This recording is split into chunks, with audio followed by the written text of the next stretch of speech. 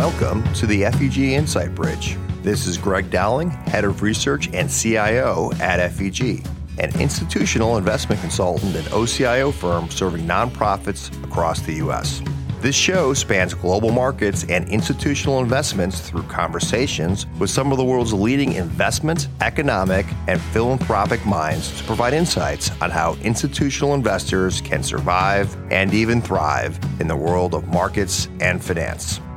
We are honored to welcome 30-year investment veteran Jordi Visser to today's FEG Insight Bridge.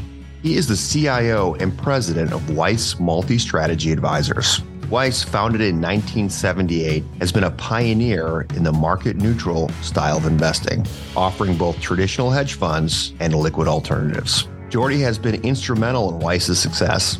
He has always been an innovative thinker with an uncanny ability to decipher current market trends. Not only will we hear his latest views on the market and the economy, but we will also discuss hedge funds, mutual funds, baseball cards, NFTs, handicapping horse races, and even green marbles. Jordi, welcome to the FEG Insight Bridge. Thanks, Greg. Great to be here. Before we dive in, we're going to jump around and do a lot of eclectic topics. But first, tell the listeners a little bit about yourself and how you ended up at Weiss. I got into the industry as a whole, first at Morgan Stanley. I had a love of analytics, not so much school, but definitely analytics. I joined Morgan Stanley in the controllers and risk management area and got the opportunity at a very young age to do some coding. And I think the big thing for me joining, when I say I didn't like school, 1994, 2 years after joining the firm, they helped with the launch of Netscape, which is the beginning of the World Wide Web, as we all know. And for me, that really accelerated my career because I found a love in learning on the internet, which I still have today. I'm insatiably curious. I learned about options through the internet and through books and Black-Scholes model and everything along those lines. And basically, in a very short amount of time after joining Morgan Stanley, I was trading derivatives in emerging markets and went to Brazil to open the office for the firm down there in 1997. Yeah, the emerging market crisis, LTCM. I was there until the bitter end and then left in January of 99 after Brazil devalued their currency. Came back, ran the S&P options book for the firm, and then left, started my own hedge fund in 2003, brought that team over to Weiss in 2005, and I've been here for 17 years. What made you join Weiss? Honestly, there were two things. One was George Weiss. Weiss at the time, it has a history dating back to the 70s. Very few people know the story of George Weiss, but he is one of the nicest people in an industry not filled necessarily or known for its charitable people. But George is an amazing person. He was the primary reason. But then the second thing was that we agreed on the philosophy of market neutral or absolute return. I was a macro person and thought there was no reason why you couldn't make money if the S&P was down 30%. And George had the same philosophy. And so I had a belief, which eventually led to me becoming the president and CIO of the firm, which was that a return stream of market neutral fits for all investors. But historically, it had only been really for institutional investors and large institutional investors. And so over time, I've tried to bring that in a way where everyone across the globe and retail can invest in market neutral. And so that was the reason I came on here, and it's been great since I got here. Yeah, it's been a long ride. You talk about market neutral and Weiss being one of the older firms doing market neutral. You're also a platform. There's a lot of platforms out there. So let's define some of these. So first, what is market neutral? So George is, if you kind of go through the history of both hedge funds and market neutral, George is one of the pioneers of them. And he started this out, and to make it really simple, he chose the utility sector, and every single position he would have long short in his portfolio was utility stock. So what he was doing in the 70s and into the 80s and what has expanded at Weiss was to run something that, again, was making money based on harvesting dispersion through trading opportunities and fundamental opportunities. If you've got one utility company that is trading at a 15 PE and another utility company that's trading at a 25 PE and you think they should be very similar, George would basically long the cheaper one and short the expensive one. And when mean reversion would happen and their businesses would come, the valuation of their businesses would come more in line, he would switch it the other direction. If you had two companies that were 15 PE multiples and you thought they were the same business, so they were priced properly, but something happened in a given day and there was one seller who sold a huge amount of one and it fell to a 14 PE and the other one went up to a 16 PE, and then he would put that on there. So that's dispersion, whether it's both fundamental valuation or trading opportunistically. And that's what we're focused on. There are a lot of platforms, as you mentioned. We are mainly long short equity, and we are both from a baseball cards perspective, as we like to call them, and as we've built them out. We're looking for people that really understand portfolio construction and the ability of trading their portfolio around. So you're market neutral and you have these platforms, which mean you have independent teams that you try to recruit. How do you compare to other platforms? And just for people listening, other platforms might be, Balyasny or Citadel or Point72, formerly SAC. So there's a lot of these and they've had great success. How are you different and how do you recruit against these other firms? This is one of the things that's probably a good point to bring up is we're all called platforms. But, when you call the Yankees and the Cleveland Indians, they're both baseball teams. They are baseball teams. They have the same rules. They have the same, position players. Everything is the same. In the hedge fund world for platforms, we are exclusively long short equity and macro. And we're primarily long short equity. We're looking for managers who are active managers. We don't run what I would call carry strategies. We're not purely looking to diversify the overall return. The makeup of all of these platforms, the ones you mentioned, they're all different from each other. And that's one of the things that's important. If I was starting a portfolio of hedge fund managers, the bulk of them would be a variety of platforms because you're basically getting kind of an outsourced diversified return stream. For us, in terms of some of the differentiating qualities, they're really what George had built before I got here, which is the culture here is very different. Our fee structures are very different than the people you mentioned. The leverage that we use is very different. Everything along the lines, I would say, is different. So, I get asked the question a lot, how do you compete for talent? Well, these are not, like I said, baseball teams where everyone's a free agent.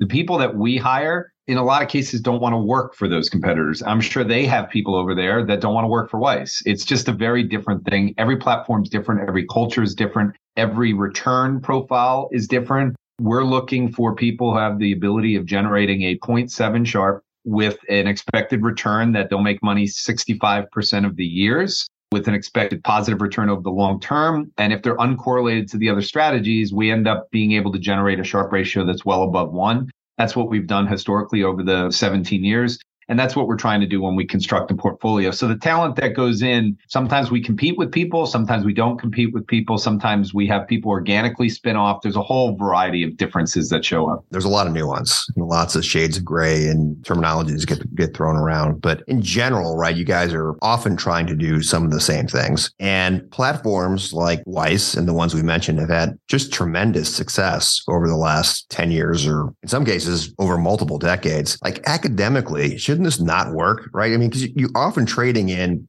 mid to large cap stocks, mostly US stocks. Doesn't have to be, right? Someone could be doing a LATAM book or something, but these are fairly efficient markets. You're trading quite a bit. There's trading costs. So in an efficient market hypothesis, how do you make money? Well, there's a couple ways in this. I can only really speak truly for ourselves in terms of what goes on, but as efficient as markets are, like right now, if you put your money in 2-year notes, you're going to get 4%. So I'm bringing up the logic that there is an expected return in the S&P 500. There's an expected return in bonds. There's an expected return in hedge funds. Hedge funds, at the end of the day, if they do their job right, they should be a LIBOR plus a 300 to 700 type vehicle. When rates were down near zero and quant strategies were out there making the market more efficient, it was getting harder to make money. But the platforms, as you said, were still making money. At the end of the day, you hope that if, as my father taught me with racetracks, these are really, really smart people who dedicate, an enormous amount of time to try and figure out which companies are going to outperform other companies. There should be some edge in that. On a day-to-day basis, I don't think there's any edge, meaning if our managers make money 52% of the time on a day, that's a good number. Over the course of, like I said, 10 years, I expect them to make money 65% of the time. We've had some teams that have made money 10 years in a row. So I think in general, your question assumes that markets are completely efficient. They're not completely efficient. There's a return that goes back towards interest rates. And I think that's the way people should think about them. What you're hoping at the end of the day, if you go back to kind of your finance 101. When you're constructing a portfolio of stocks, bonds, you're hoping there's a negative correlation. That has not happened this year. There's been a positive correlation. Both of them have gone down. But historically, if stocks would fall a lot, then bonds would go up. You'd get some negative correlation there. And at the same time, there was a risk-free rate, which was cash. And if you had a certain amount in cash, that also was uncorrelated to those two. I think where the true market neutral hedge fund fits is kind of in that cash bucket. So that's why I say risk-free rate plus something. And that's what we're trying to do is the best thing for us. And I think this year is probably a good example. When we sit here, stocks are down over 20%. Bond returns, especially for investment grade, I think are down around 20% as well. And yet, if you look at kind of the platform returns for this year, they're pretty close to zero. So we've done our job on a relative basis, but more importantly, it's the lack of correlation between those two things. In addition to sort of active stock picking, when I think of platforms, when I think of Weiss, I also think of risk management. I think that's sometimes the secret sauce. How do you risk manage these different individual teams? So I'm a systems thinker. And what that means is I'm never focused just on, okay, here's the portfolio, it's hedged today. What I'm really looking for is each individual investor that we have in there, that they know how to risk manage their own portion of the portfolio. So it really starts with what I mentioned. The baseball cards that we use have three components. One is what people look at, which is how much money has this person made? We're looking for consistency, but we're looking for performance, obviously. But it's how did they make the money? The first thing I'm trying to measure is their ability to construct a neutral portfolio. So that's the risk management. We're ranking all of our teams based on their risk management capabilities. The last thing is really their turnover. Turnover is a great way to hedge in general and to risk manage. If your portfolio changes constantly, then you're really not exposed to any big macro event. If it's constantly churning and moving around, number one, it's liquid. So if something goes wrong, you can get out of the portfolio. But secondly, if it's turning all the time, it doesn't have static factor risk. So we take a very complex thing. And if you looked at the back of a baseball card and you wanted to figure out who was a good hitter, baseball cards were my entree, honestly, into data analytics. It eventually turned into my father teaching me how to handicap horse racing. Eventually, it turned into me doing risk management at Morgan Stanley. Then it turned into me doing derivatives at Morgan Stanley, which is completely risk management. And so when I got to Weiss, all of those things became part of the way that we approach measuring the talent and the individual capabilities. So if 20 individual strategies are excellent at risk management and turnover, by the time you roll up to the top, the aggregate portfolio should look extremely risk managed well. And that's really what we do here. Yeah. Are you what your baseball card says you are? So if you're a 220 batting average and all of a sudden you're batting 500 or 600, is that helpful? Can you change? Well, here's the thing. That data you gave is not enough to decide. And that's the important thing. And that's what the baseball cards were put into. So we use well over 100 analytics to answer the question of, do we think this manager is going to make the 65% yearly numbers and average 5% plus a year with a little bit of leverage on top to get us to where it is? So if you start with, how do we answer that?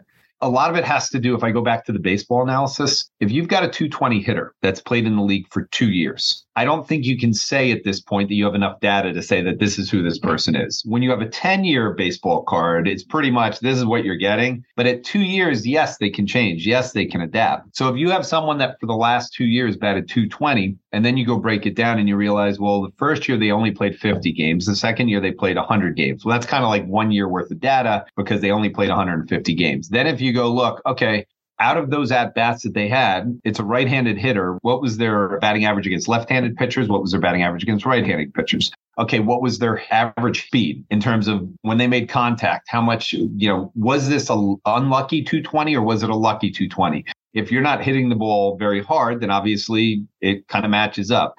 I'm going through that with some detail. That's the same way we do with the portfolio managers. Is this batter swinging at pitches outside of the box? So what we care about in baseball more than batting average now is on-base percentage. So if you're getting a lot of walks and your on-base percentage is 350, but you're hitting 220, okay, the person's got a good eye. Now let's see if we add in the speed of the bat and the contact side. All of a sudden, you can make it a better assumption on that limited amount of data. And that's what really, truly Moneyball was. We do the same thing with the portfolio managers. At the end of the day, I don't want to make gut decisions that, hey, this manager didn't make money the last 3 years. We had this situation with our energy team. from 2017, 18, and 19. And the reality was ESG was impacting the space. You had a lot of platforms leaving the energy space. All of a sudden, you just had no one left there. And I thought the team did really well in a negative environment and thought once they started seeing better pitches, once there was no one to compete, there would be more inefficiencies in the market. And that proved to be right. Oil's had a renaissance. It's been a great sector to be in. There's not as much competition. So sometimes you make decisions purely based on analytics, sometimes based on quality of the person and what you think in the long run. And sometimes it's on the environment and what the changes are coming in.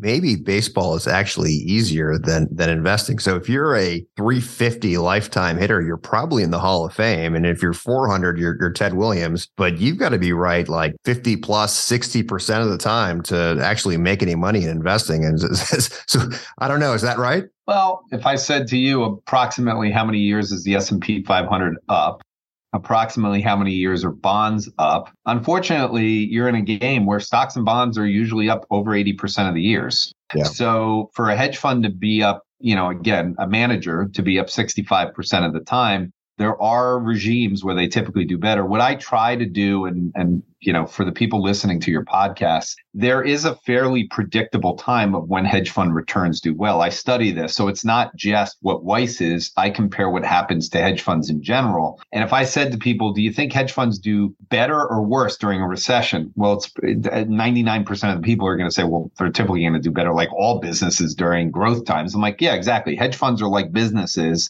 And if things are being rational and investors are and people are buying companies consistently and they're wanting their iPhones, it's a lot easier to predict how they're going to do. The multiples stay high. So hedge fund returns typically are the best coming out of periods like we've just been in. They typically do better than average to the other assets during the recession. But when you come out of them, there's usually tremendous opportunities. And the analogy I would say to investors right now, if you're looking to buy a house and get good value, you have a better opportunity right now to find a house with good value than you did during COVID when there was no inventory and when everyone was paying through the offer. So right now is a better time to be a buyer. And at the end of the day, when it's a better time to be a buyer in the stock market, when there's a better time where other people are going to come in, hedge funds usually have an advantage because they're the ones that are acting the fastest. Well, you better be a cash buyer if you're looking for a house because you want to finance it. I think rates are approaching 7, which is pretty high. So, well, actually, that's a good way to put it, Greg. To be honest with you, think of hedge funds as cash buyers. They always have money to put to work, where individual investors are very scared about the retirement. They're very scared. Hedge funds have a job to do. This is not a personal thing. This is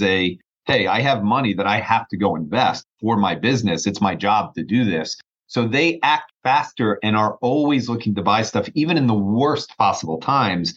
And I think that's an important way to put it is I would say hedge funds equate to kind of cash buyers in the real estate market when it's the only thing available. So you're a hedge fund, but you now offer mutual funds. So can you do a hedge fund strategy in a mutual fund complex? Only if it's liquid. Our underlying multi-strategy funds, the managers we pick, as I mentioned, we're in long-short equity, which is extremely liquid, and macro, which is extremely liquid. We don't have any credit strategies. We're not into converts or emerging markets or things that are less liquid.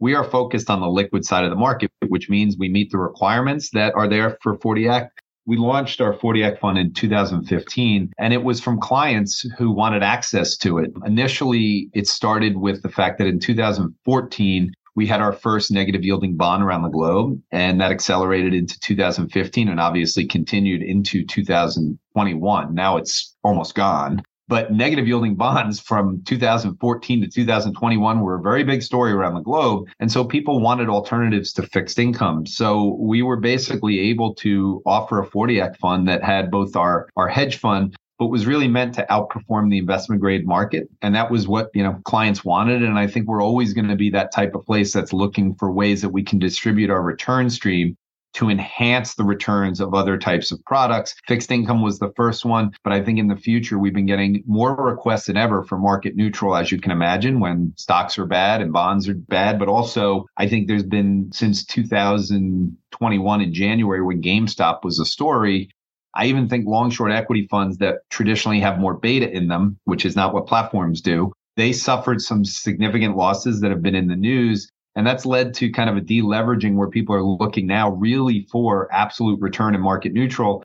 And that actually says to me that the hedge fund industry is going through a fairly big shift right now, where for the last 10 years, it was about growth. It was about beta. It was about running more net long as equities went up every year, I think, except for 2018 from the great financial crisis. So I think we've kind of pivoted away from that, where now investors are like, well, I can get equity returns from equity. I don't need hedge funds to be getting me equity or beta returns. And when fixed income is no longer a guarantee to go up every year, I've kind of lost that. So I really need to have some truly absolute return or market neutral strategies. And so I think the demand showing up there, and I will tell you, we're getting request after request, not only for our market neutral product, but trying to find a way to bring one into the mutual fund world. So I think you'll probably see over the course of the next few years, whether it's ourselves or others, I think there will be more liquid alt strategies that are truly market neutral. And it will involve humans, not just machines, as I think some of the initial liquid alt market neutral strategies were very factor based.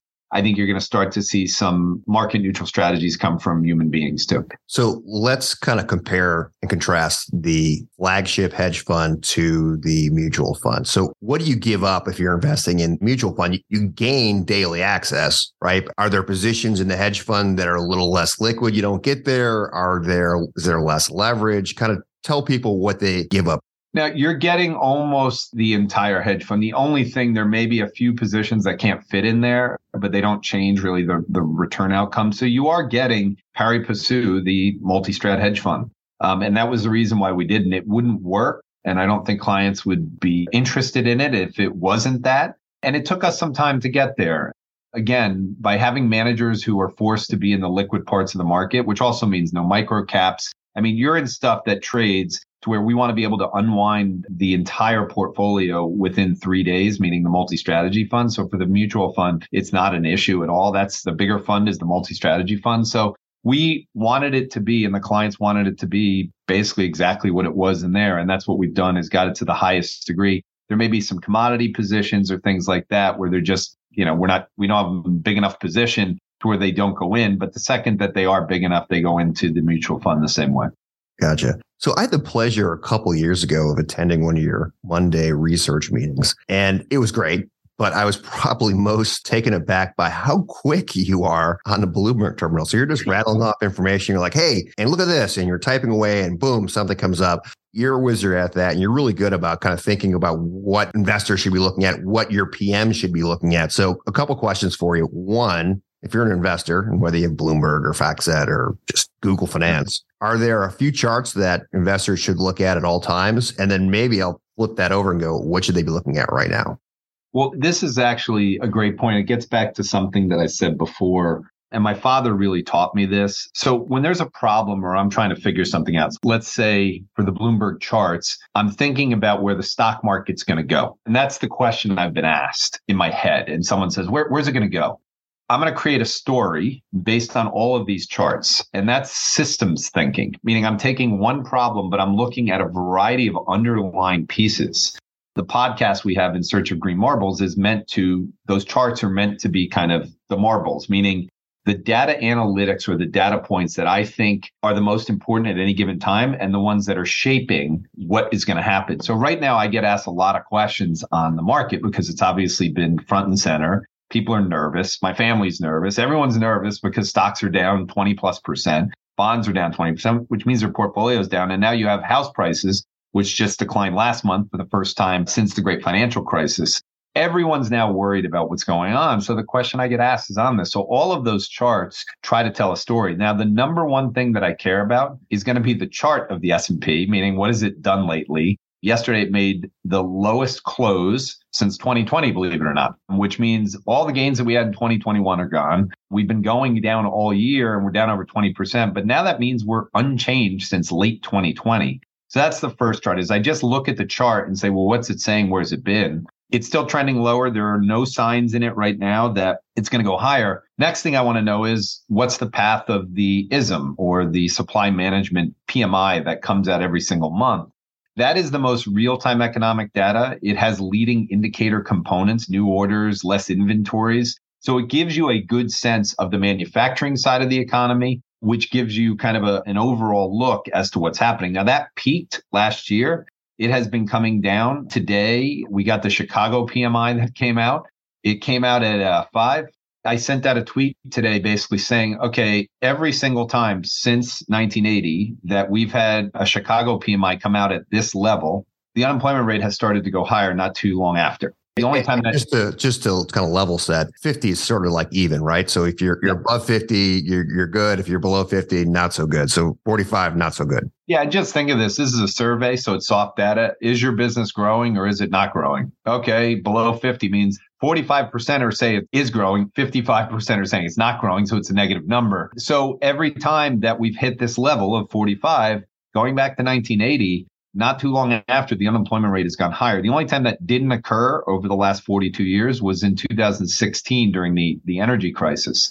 So the question is from most people, what's going to happen to the economy? Well, if the economy is going into a recession, which is normally what happened when we start having job losses, that means earnings will go into a recession, which most of the time means the S&P is going to go down. This cycle has been different, but that's the way I kind of go through it. So the number one thing to me is just what's the S&P been doing? And then the number two thing is what's the PMI or the ISM looking like right now? And I'll ask more about kind of your current market views, what people should be looking at too. But one thing I wanted to point out, systems for sure, but you're big on data visualization, right? I mean, so when I was in that meeting, you weren't pulling up spreadsheets or holding pieces of paper in your hand. You were like, hey, look at this chart. And I think that's really important. You seem to be a very visual learner.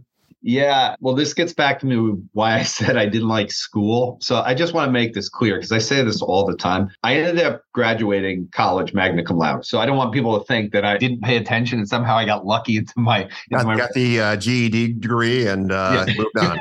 I did do well in school, but I was bored to tears. I think the whole concept of memorization, it's a waste of time to know, someone asked me an interview question once. Hey, if you have a martini glass and it's only half full, how much liquid is still in the glass as a percentage of the entire glass? And I'm like, do you think I memorized the volume of a cone and I have it right now? Is that really important to the job I'm going to do? But that is really what was quote unquote IQ. I never got into that. I've always been a systems learner, which means I am visual. I look at the problem and then I try to think about all the pieces. One way, I'm doing a podcast next week on longevity. And the person asked me a question on how I think of longevity. And I said, well, if I asked everyone what their one metric was for living longer, they're going to say their weight. And that's a very random answer that does not mean you're healthy. If you want to live longer, it's a very broad thing of protein, fats, carbohydrates, minerals, what your diet is, the diversity of it, the exercise you're doing, the genetics you have. It's a very, very, very big mathematical formula to actually get to the point of how you want to help it out. So the reason data visualization has always been important to me is because it's easier for me to learn that way. I don't find it to be boring. Everyone has children right now that are visualization like learners because they're on the internet all the time and they're switching from thing to thing to thing. My oldest daughter said to me, in the last, 10 years, I think you're the oldest living millennial. And there is some truth to it that I was kind of an ADHD kid who really liked a lot of stimulation. And that stimulation came from visuals. I don't like listening to boring content. And that's what I found school to be. All right. Well, we talked about a couple of charts that you always look at, S&P level, looking at the ISM, manufacturing, and what should investors be looking at right now? Is it the 10-year or is it inflation break-evens? Like, if you want to have a pretty good sense of where things are going over the next, 6 to 9 months, what should you be pulling up? Well, it's really interesting, Greg. I will give you a one word or a one thing answer in terms of there, but so I started with you attended the morning meetings that we do, and I do a lot of charts. And then on about every 2 weeks, I do a webinar. And that was asked for from the clients like you who would attend and be like, hey, it'd be great if you could kind of do the same thing you do in the morning meetings, but do it for us. And so I started doing that. Then all of a sudden, it was like, we'd really like more timely information. So we started doing the podcast last year. And then it continues like the markets are moving too fast. Can you send out something daily? So then it became, okay, I'll start tweeting this. And today I had sent out a thread just showing how important this one indicator is at this point. And I really do think this sums it up. So the market got weak from the beginning of the year going forward because of the uncertainty over where the Fed would go and where inflation would be. So this whole year has been about inflation and the Fed. So now here we are, and all of the inflation expectation gauges have gone down. In some cases, just violently down, particularly TIPS break-evens. You brought them up. 2-year TIPS break-evens have gone from a peak above 4.5. They're now at 2%. So we've more than taken out 60% of the inflation expectations for 2 years on the tips. They could be wrong, but that's the expectation. At the same time, 2-year yields have been going higher, partly because the Fed's been raising rates, but also partly because they've been using this sledgehammer approach of verbally saying, we want a recession, we want earnings to go down, we're going to kill inflation. And so the market is saying, well, wait a second, we think inflation's coming down. The Fed is saying, we don't care what you think until we actually see it. And I'll remind people listening, inflation is and always will be a lagging indicator, meaning it's the last thing to fall. The economy falls first, inflation will fall second. So even in the 1970s, when we had inflation, once the economy went into recession, inflation fell. So it's a lagging indicator. So the leading indicators, like I said, the Chicago PMI is already implying there might be a recession. Estimate revisions for companies are implying that there might be a recession. The thing that is driving all of this is this concept of real 2-year yields. That is nominal 2-year rates, which right now are around 4%, 4 and change percent. You've got tips, break evens, which are at 2%. So right now, based on that, you've got real rates, the differential of those two at 2%. Not that long ago, it was minus 2%. We've seen a dramatic shift over the last 2 quarters. I sent a tweet out on it today, just highlighting it. It's over 400 basis point shift, and that's been driving stocks. And that continues to move higher this month. It did peak the other day, but we're still near there. So almost every asset in the world that's been impacted, including the currency markets, bond markets around the globe, the Fed is the most important group in the world for the global, as I call it, Ponzi scheme, which is really the fiat system. The Fed is the main portion of that. And right now, they're still saying no fun for the near term. And as long as they're doing that, inflation's coming down, the market is going to continue to be worried. Yeah, that's great. Speaking of Ponzi schemes, I know you feel they're not Ponzi schemes, and I shouldn't say that I do either, but certainly some people feel crypto and blockchain and all of that, that it can be a Ponzi scheme. Some of the tokens are maybe, but this is something you've spent a lot of time in. And quite recently, you did a George Weiss NFT. So tell me about that, and then we'll talk a little bit about blockchain.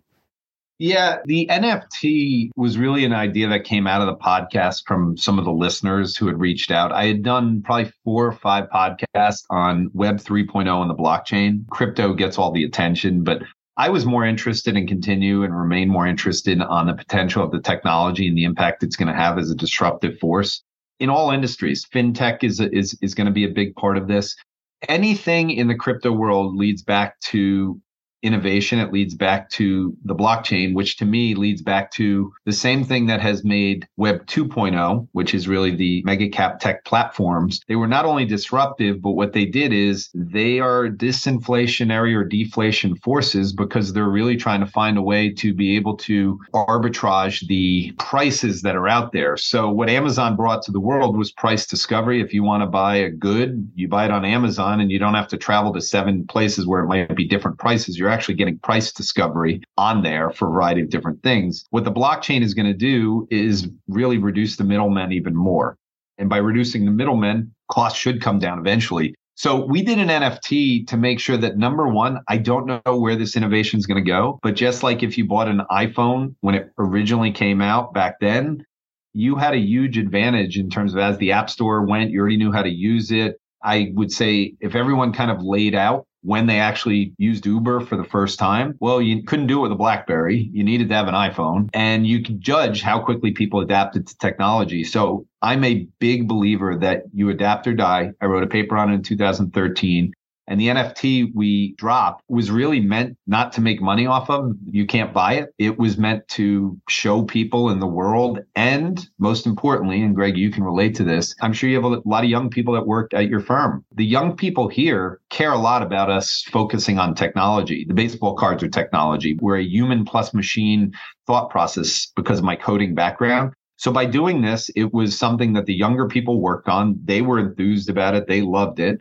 Second thing is we've already hired one person. And I would say part of the reason for her joining was the fact that we dropped an NFT. It was also the fact that she got to learn about the firm through the podcast. So part of the reason that I'm sure you guys do this podcast, part of the reason we do ours, we're sharing knowledge and we're trying to make our investor base smarter and up to date on what we're thinking about, give them some investment ideas about the future. But the other thing is it's really helps brand awareness with the outside world. And some of that is talent. So the NFT thing has brought us talent. It's kept people thinking about the crypto world at a time when people are like, it's dead, it's gone. Every kind of business can go out of business. I mean, we watch that.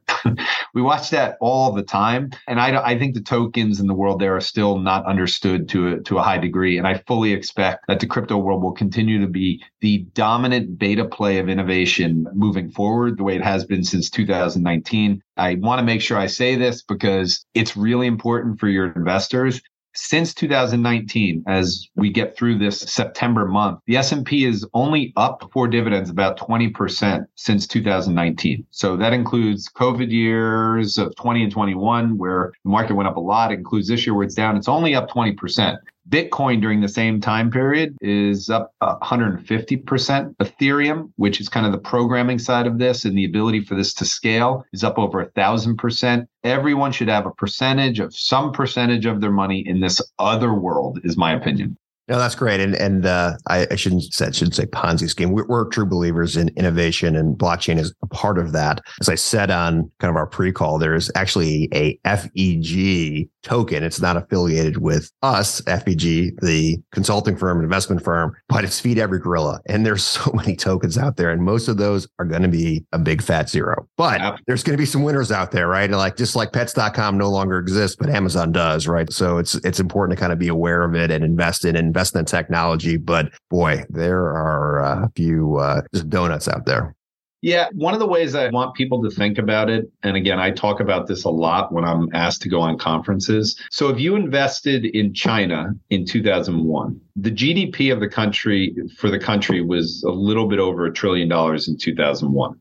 The GDP of the country now is close to 20 trillion. There were ways to make a lot of money on that. Alibaba from the beginning that it was launched, Tencent from the beginning it was launched, all of the companies related to China from 2001 to 2007.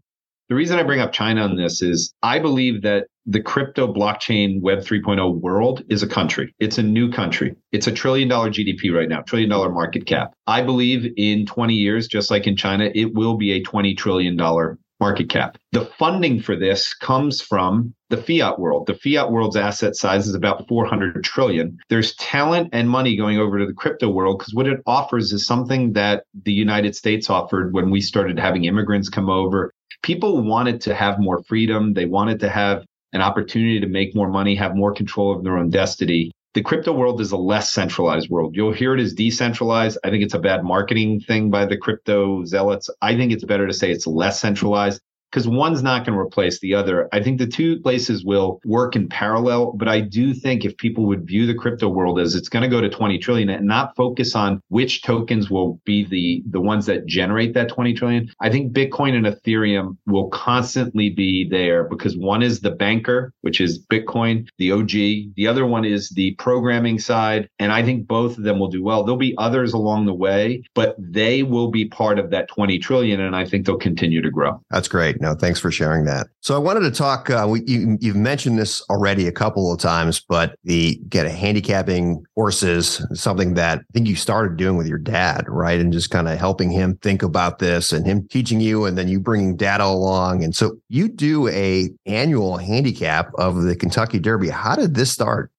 My father owned claiming racehorses. My father was and is still a core driller, which means he drills holes in new buildings to put copper piping through for plumbing. He's 80 years old. He still does it today. He got hurt recently, so he's a little bit on off, but he's 80 years old still doing this. My father invented all his own equipment. He is a systems thinker, so he solves problems by thinking broadly about how to analyze it. If he is at a job and he doesn't have a source of electricity, a lot of people could solve that problem one way. What my father decided to do was, hey, I have a truck, I'll turn it into a generator and I'll drive it there. And he invested the money on his own to do that. And he turned a 350 diesel Ford pickup truck put a cap on it, and it was a diesel generator. And then he just drove it to the job site. He plugged into it, and it was enough to do it. That's kind of the way he approached it. System thinkers, generally from a handicapping perspective, handicapping is really a good way to think about markets on one sense. You always have a point to be bullish, bearish, and that gets into who's going to win. Who's going to win?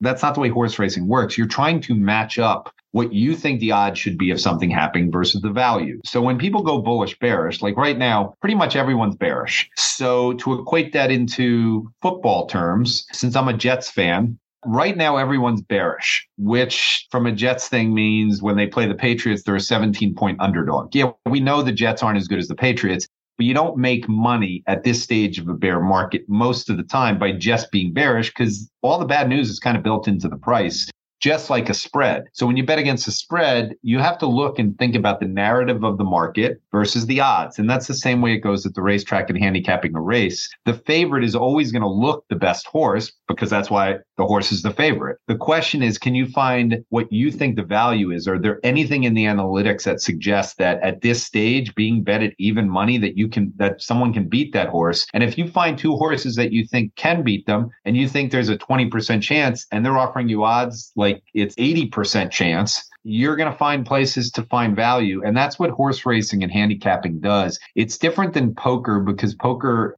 which I use a lot of analogies on, most of the baseball cards, I'm trying to figure out behavioral decision making.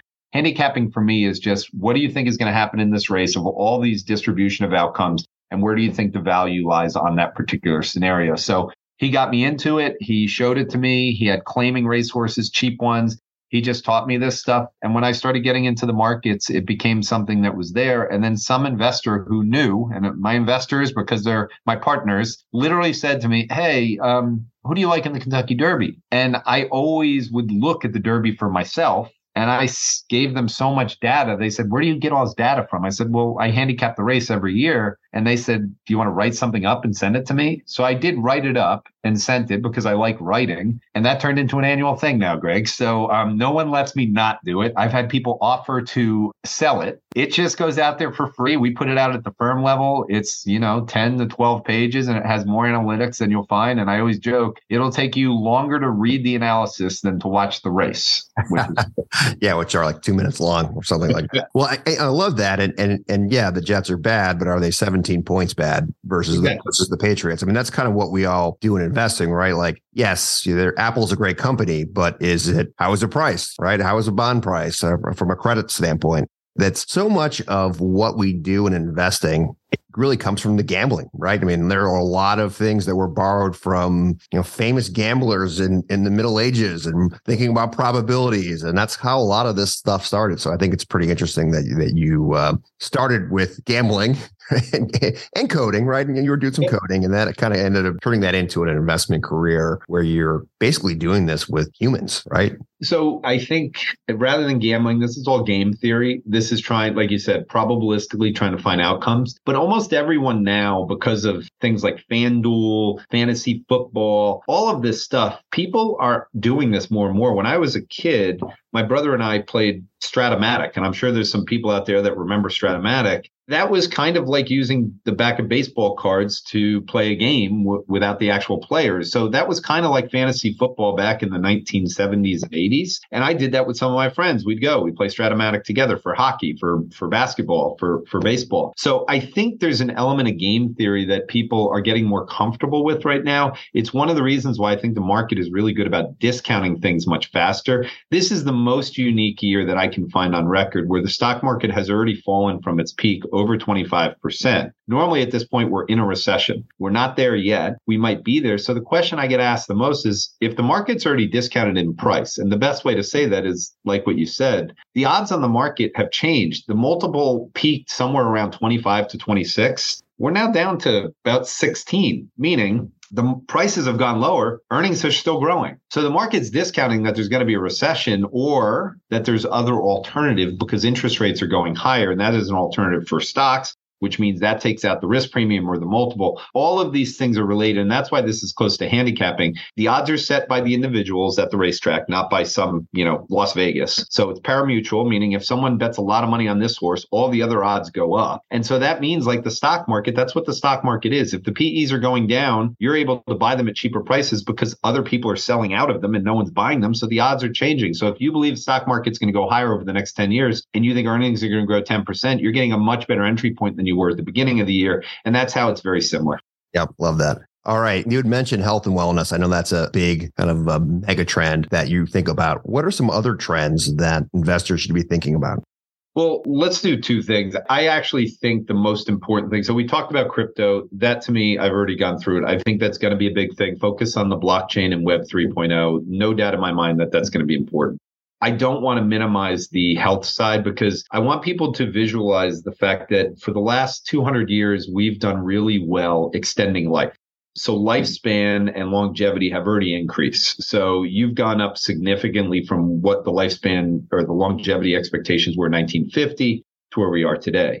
What I think is now embarking is the most exciting thing I can think of. I'm not really sure about, books that people have bought. Like they might have certain things, but if you want to know one book that pretty much everyone's bought, it's a self-help book. It's something to make them happy. Extending the ability to be healthy until the day you die is one of the mega trends that's happening. We have a convergence right now of exponential data, exponential innovation, demographics, which means we've got older people. Those older people control most of the money in the world, which means when you get closer to the end of your life, you're going to spend a lot of that money on trying to extend that party for a long time. And so you've got the capital there of the baby boomers that are going to help fund it. You have the government, which needs people to be healthier because diabetes, dementia, all of these things are costing a lot of money. The healthcare costs have expanded for people in this country. So if you can find a way to find cures and find help for this stuff, the government will be allowing this to go on. We had a dementia drug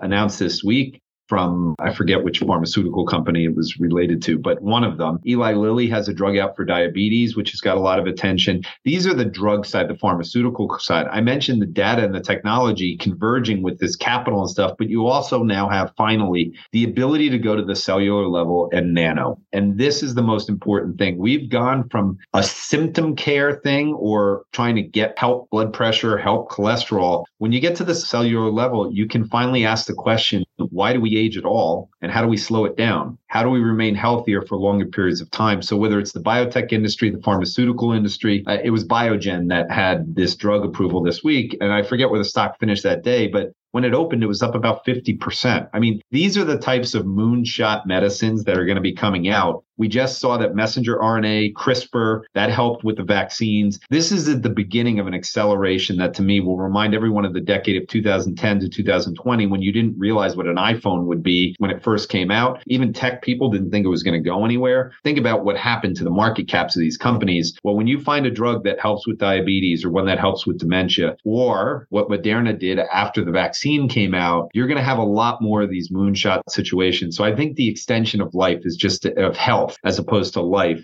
where the final 8 years of your life will now be healthy. That's going to be a big part of this. And the only other innovation that I'm really focused on, or the third that I think is a big deal, is energy independence around the globe. Obviously, energy independence was a big thing for the US with fracking. We're headed towards less fossil fuels, and that has led to a lack of investment on the fossil fuel side. Well, with Russia invading Ukraine, that has put a lot of pressure on the Europeans to also become energy independent and get off of needs from Russia. That is a big story right now with the pipeline. It's going to be a big story all winter. So right now, energy independence and speeding up the need for solutions of fusion, solutions of nuclear, all different types, reopening the fracking arguments and doing it for a period of time. I think this has all forced us into a place that is very, very positive for the long run. It should be positive for inflation as we kind of get off of this killing the supply side of energy for the time being, but actually speeding up the solutions. Those are the innovations that I think are going to change our lives over the next decade. And that means they're very, very investable. All right. You heard it here first. So if people want to hear more, I mean, you've mentioned blogs and tweeting, and where can they go? Where can they find you? And what are Green Marbles? Like your podcast is called Green Marbles. Why? Yeah, the podcast is called In Search of Green Marbles.